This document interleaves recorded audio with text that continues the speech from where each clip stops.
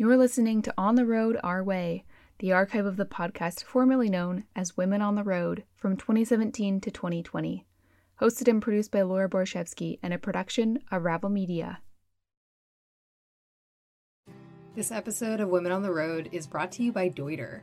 They've been making technical hiking, backpacking, snow sport, bike, and travel packs German-engineered since 1898 for comfort, fit, and ventilation. Stay tuned for later in the episode when we talk with Lindsay, a podcast listener and a Deuter lover who is currently living on the road in a Sprinter van. Stay equipped for a life of adventure with a durable, comfortably crafted Deuter pack. Find your perfect fit at deuter.com. That's DEUTER.com.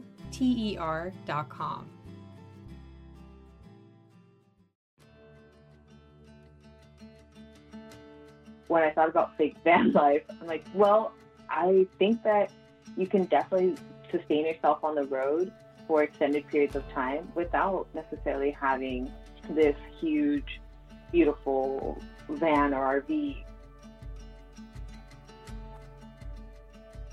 I'm Laura Hughes, and you're listening to the She Explores podcast series, Women on the Road, a podcast to bring you closer to some of the honest experiences that life on the road has to offer from the perspective of women who've lived it firsthand. Before we jump into this week's episode, we wanted to say that we're pretty excited to see you all starting to register for the first Women on the Road gathering we're holding with Van Life Diaries in Taos, New Mexico at the end of this October. We're really looking forward to the opportunity to get to meet as many of you as possible while enjoying the outdoors, fun activities, and more, all while benefiting a local nonprofit in Taos. Some of you have asked, and so we want to make sure you know that there is no camper required to attend. So whether you currently travel on the road in some way or hope to someday, we're holding this event for you. Head to the link in our show notes to read more details and register. We really can't wait to meet you in person and hope to see you there. My name is Karen Ramos. My pronouns are she, her, and I'm from Santa Maria, California. When I was first introduced to Karen Ramos, it was online. She's been making a pretty big impact in the outdoor community this year through the conversations she started in the realm of DEI, or diversity, equity, and inclusion, in outdoor spaces. And most recently, she went on a pretty inspiring road trip that spawned #FakeVanLife, which I knew we'd all want to hear more about. You might be listening to this wondering how diversity, equity, and inclusion connects to road travel. Your mind might also jump to a very natural, comforting thought, that you feel like the community you see and hear about on the road is incredibly inclusive and supportive. But I also want you to think about every time you search online or meet other road travelers. Do you find a lot of diversity among those who are out there? Do you feel like what you see, or perhaps what you have, is truly accessible to others? We talk a lot on this podcast about how anyone can live or travel on the road, but we rarely address the inherent privilege in the very statement itself. Karen's thoughts on this episode add to the larger conversation around road travel and privilege, and I encourage you as you listen to think about things from a perspective outside your own and join the conversation with an open mind. Because the community of those on the road, I believe, want this space to be seen as inclusive. And that begins with identifying the privilege within the space itself. On top of being a voice for DEI advocacy in the outdoors, Karen is the founder of a nonprofit organization called Get Out, Stay Out, connecting Indigenous migrant children with the outdoors through hands-on adventures, which makes perfect sense when you hear her share how she was introduced to the outdoors to begin with. I grew up with my parents being these young, very excited, high spirits people that would just get out and explore without necessarily knowing the language or where we were going. They just really instilled this spirit of adventure in my older sister and I. So I grew up in the outdoors, but never in that formal sense. That has kind of been ingrained into us, where you have to be this crazy outdoors person with the craziest gear. We did it very, very simple, but it's what really started the love for my outdoor adventures. And when I was in high school, I was able to participate in a very intense 30-day program in Montana, where I got to try all of the crazy outdoor sports, rock climbing and whitewater rafting and backpacking for 12 days. So that, in the moment, I remember thinking, oh my gosh, I hate this. I'm never doing this again in my life. And 10 years later, here I am pursuing it as a career, and furthermore, encouraging others to try it as well. What made you say yes when you were in high school to doing that 30-day program? Honestly, a lot of it was my older sister. She had a presenter come into her classroom and talk about all these adventures and things that she had never done before. And so she applied for a program, was able to get a scholarship to do it, came back and said, you need to try this, because if there's one thing we love to do is travel. And she said, if somebody else pays for your flight to go to Montana, you should do it. And the biggest enticement there was that I would get on a plane and fly out of Santa Barbara, and had never flown out of the small little airport in Santa Barbara. So I'm like, oh, this is a free flight, and I get to fly out of a small airport. I'm so excited. I'm going to do this. So really, I think the biggest motivator there was my sister, and the fact that I would get a free flight. And to this day, I still get super excited when I get free flights. Oh my gosh, I totally hear that. Well, that's awesome. I'm glad they gave you a free flight then so you could go do that, and it's totally impacted your life in a beautiful way. I guess in a similar fashion, just like I asked you about what prompted you to say yes to doing that 30-day intensive experience in Montana, I recently was so inspired by what you did, sharing online about your experience doing van life with your car and just getting on the road and traveling with what you had on hand pretty much, more or less. And we'll get into that. I have some more like logistical questions about that. But I guess similarly, I'm wondering what prompted you to do what you called fake van life for a little bit this summer?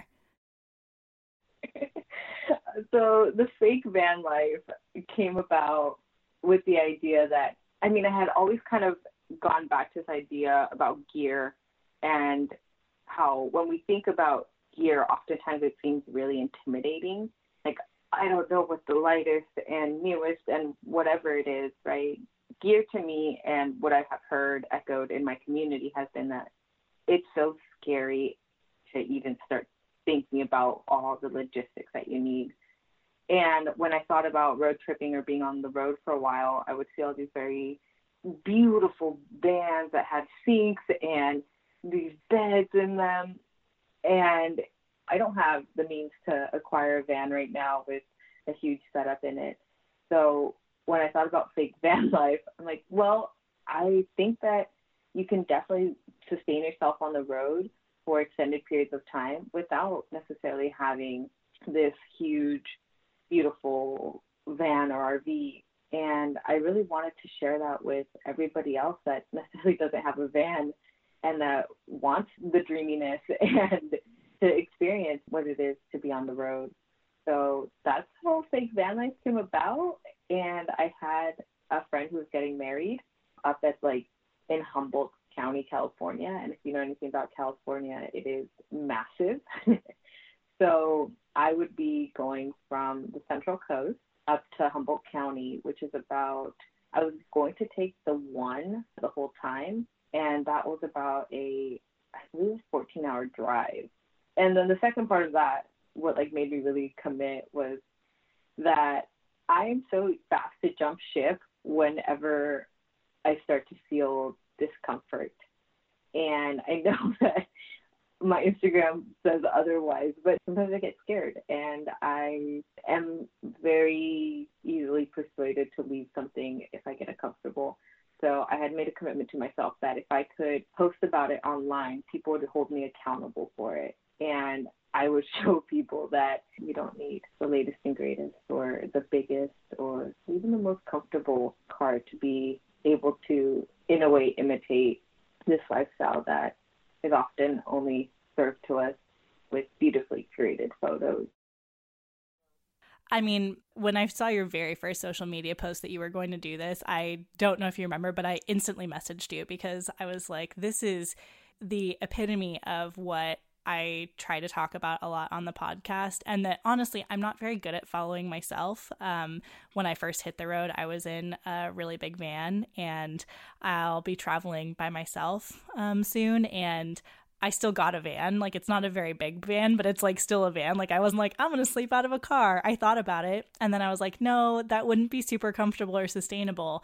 But what I preach on the show a lot, that I'm just calling myself out because we're talking about accountability in this moment. And what I preach on the show a lot is that you can go in any vehicle. And while it is true that for sustainability's sake in the long term, it is nice to have something that's a little bit roomier. I mean, people live out of their trucks, people live out of their cars, and they do it well, and they're happy about it. And so it was very refreshing to see you just call it out very blatantly and say, hey, I don't think that you need a giant van to go do this. I'm going to do this with pretty much just what I have on hand, including the vehicle that I have on hand. And that's really the spirit of this community and this podcast. And so I have so many questions, but I just wanted to tell you that I'm just so inspired and so glad that you did share that online, even if it was out of a place of discomfort, which I didn't know about, but wanting to be held accountable. I just think that's so great. So from a logistics perspective, I'm curious to know, how did you prepare? Because it did seem like you brought just pretty much the stuff you had on hand, although I think you purchased a couple of items. So how did you prepare for living out of your car and traveling around doing fake van life for a week? Yeah, so I had just gotten back from a road trip with one of my good friends. He had been out here in LA for work training, and so I said, let's go out to the Sierras for 3 days. And one of the things that I noticed that only backed up my thoughts from before was that I get really uncomfortable when I feel dirty, when my hair is greasy. I'm a princess, I'm not going to lie. And so I knew that I needed an outdoor shower or some sort of way to get clean. And I went online really quick. I checked on the REI website and I looked at the outdoor showers, and there was one for, I believe, like $30. I'm like, okay, this is one of the pieces of gear that I don't own that I need to purchase. And so I grabbed that. And then from there, I just thought of the basics. What do I need? I need somewhere to sleep. I need somewhere to keep my food, and I need some sort of light. I didn't necessarily think of any other comfort items. I thought of like the necessities. And I began checking them off first by seeing what I had at hand. So somewhere to sleep. I remembered that one of my friends had an old futon mattress that they used as their cat's bed. So I asked him if I could borrow it, and he said, of course. So cool. I had somewhere to sleep checked off. And then I needed somewhere to store my food, and I didn't have a cooler at the time. So I stopped by REI, grabbed one really quick, knowing that if it didn't work out, I could always return it. And then some lighting. I needed light. And so BioLite has some really great lights that you can charge up through your AC plug. And those just seemed the most practical because I knew that I wouldn't have electricity or somewhere to plug in while I was on the road, since I planned on sleeping on either side of the roads or BLM land or campgrounds. And those are the things I picked up. And then from there, I just added in things that felt natural for me to bring. For me, it was a couple items of like makeup and toiletries and then clothes. I knew I was going to a wedding, so I brought that stuff. But pretty much that was it. It was very minimalistic. Yeah. Just a couple items of like luxury. Well, yeah, I mean, like sometimes the luxuries feel essential, and that's fine too, as long as we're keeping it in check. I totally get that. I'm kind of a baby about being cold, and so socks and nice blankets and stuff are really important to me. And at one point, I had a 12-volt electric blanket that you could have for your car, and I used that at night, and I used it in the front seat. So yeah, I mean, I get that.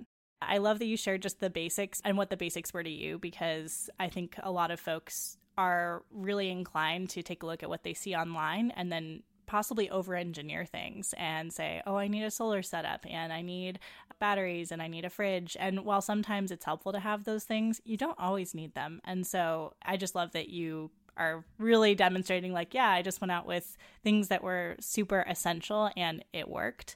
I'm curious to know what some of the best parts about being out on the road were. What were some highlights and what did you really enjoy about being out there?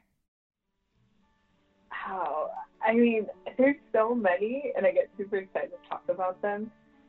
And most of them are pretty cheesy, but I think that if anybody has the opportunity to experience them, they should. A lot of my highlights were when I had my road trip playlist on, singing, driving like 20 miles an hour, and just looking at the ocean and thinking to myself, wow, I'm so lucky to be able to have the time off to do this and to have control over my environment and what I'm creating. So I control my music, I control if I'm hungry. Like that in itself, I think is such a huge, privilege. Traveling alone is a privilege, but I thought that was really cool. And then I also decided to bring my bike, not really knowing if I would use it, but it was probably one of the best decisions I made, even though it did get a little bulky at times, because I went on a bike ride pretty much every day just to get acquainted with my surroundings and just to get some exercise. And biking around a new place is, to me, probably one of the best ways to explore an area. You just get to see, I believe, so much more than you could cover either by walking or by driving. We'll be back to hear more from Keren after this. This episode of Women on the Road is brought to you by Deuter. They've been making technical hiking, backpacking, snow sport, bike, and travel packs, German engineered since 1898 for comfort, fit, and ventilation. We talked with newly married Lindsay Fader, who is currently living on the road in a Sprinter van for a year. Lindsay owns 3 Deuter packs. My first one that I got was the ACT Light 35 plus 10. And I love that one so much that I got the exact same version in a bigger pack. So I got the ACT Light 60 plus 10. And then I also got a day pack. But the 2 backpacking packs I have with us in the van and have been using them every week as we backpack and hike everywhere. Some of the places she's backpacked so far include: we went south to Oregon and we backpacked near Broken Top for a couple nights. And then just recently we went into the Sawtooths for 2 nights and did some fishing and paddling, and it was a really nice trip. The reasons Lindsay loves backpacking aren't so different from living in a camper. I love that I can fit everything that I need into a small pack and be able to sustain myself and my partner, obviously, for 4 or 5 days in the wilderness. The more Lindsay takes her Deuter packs out, the more they feel like a friend. Stay equipped for a life of adventure with a durable, comfortably crafted Deuter pack. Find your perfect fit at Deuter.com. That's DEUTER.com.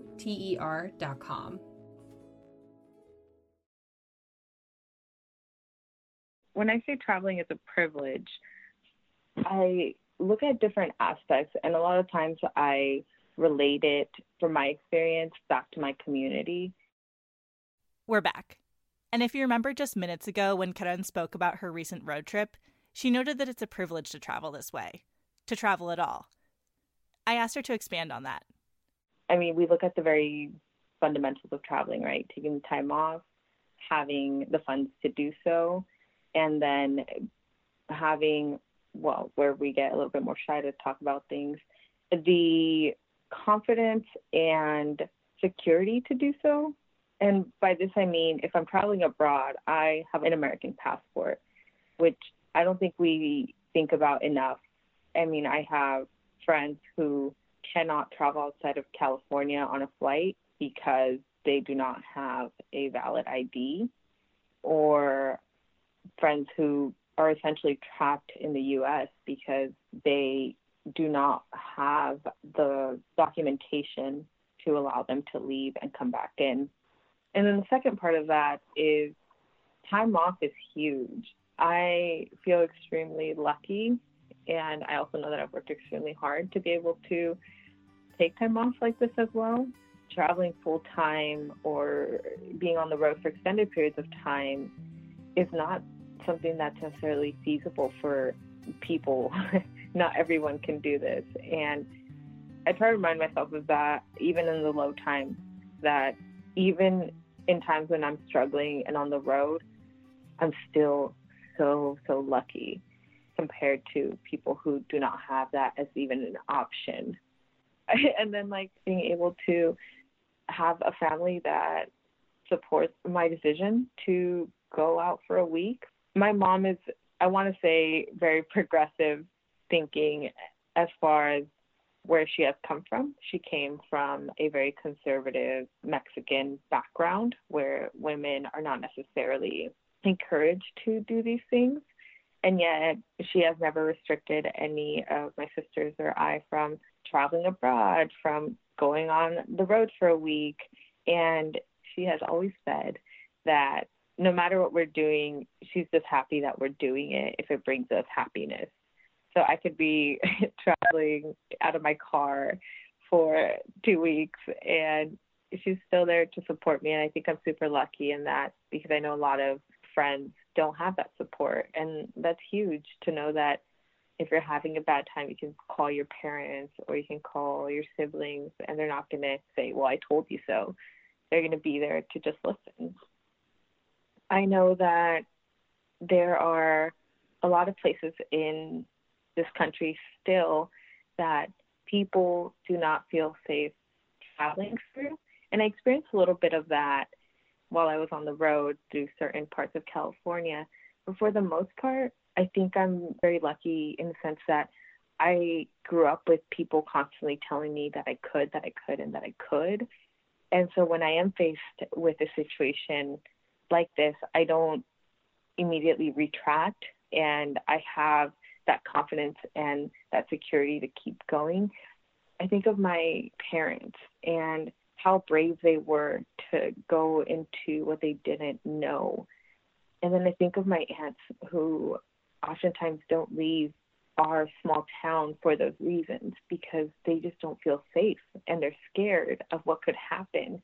And I think that growing up in an environment where you're nurtured to grow and to have confidence, that's a huge, huge privilege that a lot of our undocumented and other populations don't have.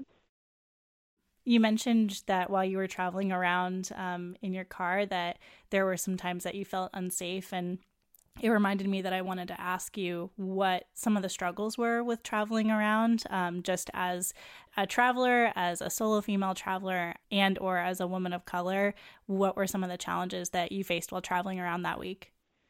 Yeah, so to begin with, like that first part of feeling unsafe, it oftentimes takes me by surprise when this happens. It doesn't feel all safe for people of color. And I say people of color and not just women of color, because my friend Summer from the Brown Ascenders said this very well. Somebody had asked her about what it means to be a woman of color, and she put into words everything that I have always felt, which was, I'm not a woman of color. I'm a person of color before I even start getting into a realm of being a woman, because people do not see that I'm a woman before they see that I'm brown. They see that I'm brown before anything else. And so when I was traveling through more rural areas in Northern California, that's when it might have been my own like paranoia, but I could definitely feel, and this is so hard to explain, right? But I feel like a lot of people can relate, especially people of color, that feeling that you can't quite like put your finger on, but you know that it's there. And it scares you a little bit. And that's what I felt in some areas. That was a really hard part, not knowing quite how to define it, but you know that it's there. And then the other struggle is getting out of your own head, especially when you start to feel a little bit doubtful of your choices.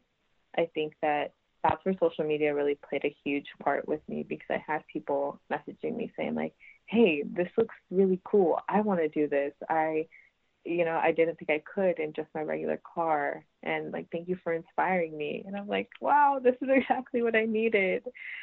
And the last part of that is that it's not always rose-colored glasses. Sometimes you do get lonely on the road. Sometimes you see groups of people traveling together. And in a way, I kind of got like mom envy, where I was like, oh, that looks so cool. Let me be your friend. You know, it's okay to phone a friend in the times when you're lonely. I usually do that, or I'll FaceTime a couple of my close friends to just feel, even if it's just for a moment, like not so alone. Something Karen wrote online during this time stuck out to me. Shortly after getting back from her trip, she put together a short reflection, asking herself, would I do it all again? A shattered window, a stolen passport, a broken heart, type 3 fun. Would I do it again? Yes.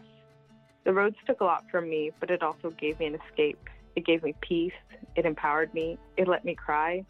I won't romanticize it and tell you that the logistical nightmare that I had to face when I got home was easy. I cried some more, was frustrated. I had to make do with what I had left. But looking back, would I do it again? Yes. Should you do it? Yes. Will it be scary? Hell yes. But do it. Do it in a van, in a Civic, on a bike. Do it. We can't control the world around us or what the people in it will do, but we can choose to keep loving. We can choose to keep going. Whatever your reason for embarking on an adventure is, you know you are so worthy of it. You inspire me. You keep me going, even when the unexpected happens. Thank you to all of you. Now go chase your mountain and create your trail. I just love that because it was a really good way to summarize your trip. And also there was so much depth to that. I guess I'm wondering when it came to saying like the road took a lot for me, but it also gave me a lot. Like it gave me escape, peace, it empowered me, it let me cry. What did you mean by that? Do you want to expand on that just a little bit? My car was actually broken into about 2 days before ending the Fake Van Life series, and a lot of my gear was taken, and I had come home and I was thinking about everything, the good, the bad, the really ugly. And I like to keep a pretty optimistic mind while still being pretty realistic. And the truth is that, yeah, it sucked. It sucked coming home and knowing that everything was taken from me as far as like my passport, my driver's license, my money, things like that. But there was still so much that I gained from that week. There were moments where I doubted myself, and yet I pushed through, and that was really cool to reflect on. And then there was also moments where I just felt so at peace and so happy and so fortunate. And I knew that those feelings I wanted other people to feel. And I thought about my parents a lot, thinking, man, they will probably never get to see this the way that I'm seeing it. And so when I got back and reflecting on that, I thought about, would I do it again? I really did question myself, would I do this trip again? And the answer was yes, I would do it again. Absolutely. What do you think that you learned about yourself from this time out on the road? I think that I learned that I'm maybe not as big of a princess as I thought. I set myself this goal and I did it. I stayed on the road. I learned how to keep clean while I was on the road. But I also learned that being able to share this experience was, because when I started the Fake Van Life series, I didn't actually have this huge, I didn't think that people would actually be super, super interested. And it was so cool. And I was almost taken aback that some people were connecting with it. And I wasn't originally even going to blog about it, or I didn't go in with this idea that I would show people my everyday until there was all this feedback. And I was like, wow, people actually do want to know. So I think I learned that I shouldn't underestimate myself and that maybe, your downfalls and your highs impact people a lot more than we think. I like that. I feel like that's a really good lesson for anyone going out on the road, and also just anyone out there who is, I don't know, thinking that what they're doing doesn't make an impact. Kind of on that note, but a little bit different.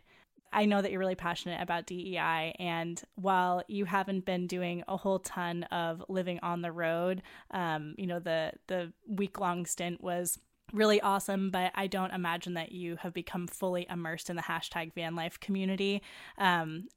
I guess I'm wondering, from what you've seen online, though, with that community and with what you really care about when it comes to DEI advocacy, if you could offer any thoughts or insights or advice or even just hopes for how we can continue to grow and incorporate more DEI advocacy into van life, what would you say? And is that, I guess also, is that an okay question to ask?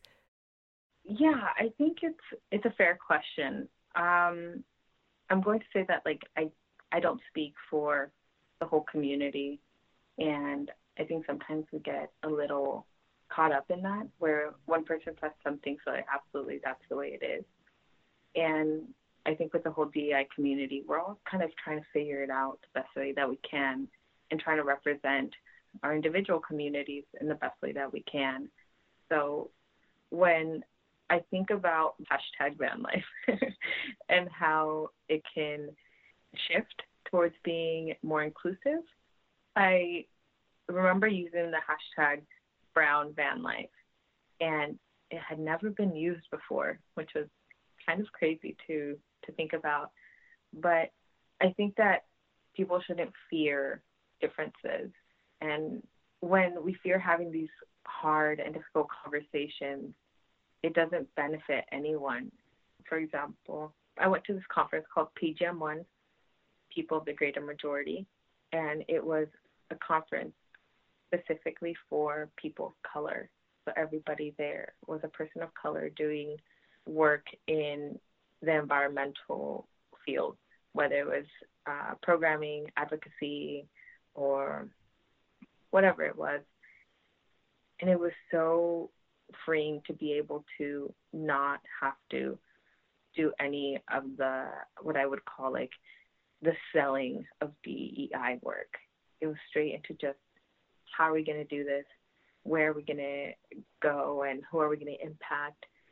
Whereas when I explain solutions to different audiences, it often starts with, this is why it matters. And so when you ask that question, I'm like, okay, well, I got to explain why it matters first. And then we can start talking about what we can do. I think you started with a really good example, just that there are steps that we and I don't even see of, me asking that question. I'm also coming from a place where I don't understand that there are so many people who don't understand that this matters and that DEI work matters. And so I appreciate you taking the time to explain that with that story and just saying there are other pre-steps that, we have to address first, kind of like what you were saying earlier about you're a person of color first before you can even address the fact that people would then see you as a woman. And so, yeah, I guess if I were to ask you any question right now, I guess I would wonder, from your perspective as Karen Ramos, how would you hope to see the #VanLife movement evolve so that there's more representation? I would like to see, and it's just being real, I would like to see more real van life. The lonely, the dirty, the old, and the simple as well. In a way, social media has, this is just my view because I have not necessarily lived the van life, but I feel like it has turned this into a competition of who has the nicest and the best and who can sleep in the highest peak. And it really creates this divide between, oh, I can't do that because I don't know where that peak is, or I can't do that because that's not accessible to me because I don't have a van. So I would love to see it shift into a humanizing van life. I work, and on weekends I take off on my van life. Just because, when people think of van life, they think I can't go travel full time and, leave everything and sell everything I own.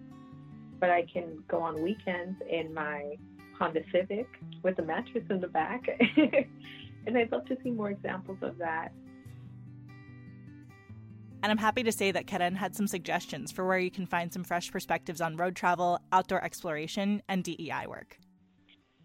Yeah, so there are a ton of amazing accounts on Instagram, especially if you would like to diversify your feed and get different perspectives. some of my favorite are Brown Environmentalists. My friend Mikey has a media collective all about just highlighting other of our peers doing DEI work. Also, I really like Noelle Russ for like specific van life. She is an amazing woman that is just so elegant with her words, and I look forward to every post that she has. Also, Fat Girl Hiking, Melanin Base Camp. Now I'm really just shouting them out. To wrap up our call, I asked Karen what she would say to those listening who feel on the outside of the van life we all see. And her answer came back to the reason we got on the call in the first place. I would love to see them just pack up their stuff and just try it out. I want them to know that the road is literally big enough for all of us to get on there and find our own adventures. And I'd love to see, regular people do it in their very regular cars. And I would love to just see other people taking on that hashtag fake van life and normalizing it.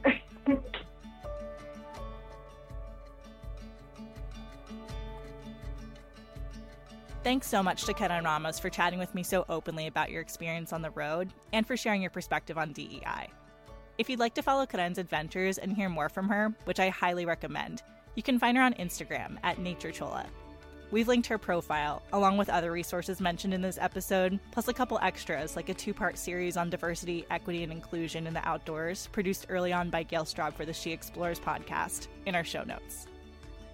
We're taking a short break, so we'll be back in 2 weeks. In the meantime, make sure to catch up on the episodes we've been putting together this summer. And if you want to stay inspired with on-the-road stories and content, make sure you find us on social media. You can find us on Instagram at Women on the Road and on Facebook, including our Facebook group for community questions, stories, and support, by searching for Women on the Road podcast. Also, if you want to support the show, we'd love for you to leave a review on Apple Podcasts or wherever you listen. Lastly, if you like stories of adventurous women, chances are you'll like our sister podcast, She Explores. You can find the She Explores podcast by visiting www.she-explores.com/podcast on Apple Podcasts, Spotify, or wherever you stream stories. Music is by The Volunteer State, Josh Woodward, Jason Shaw, Jazar, and Tyson. Women on the Road is edited in partnership with Gail Straub and produced by She Explores.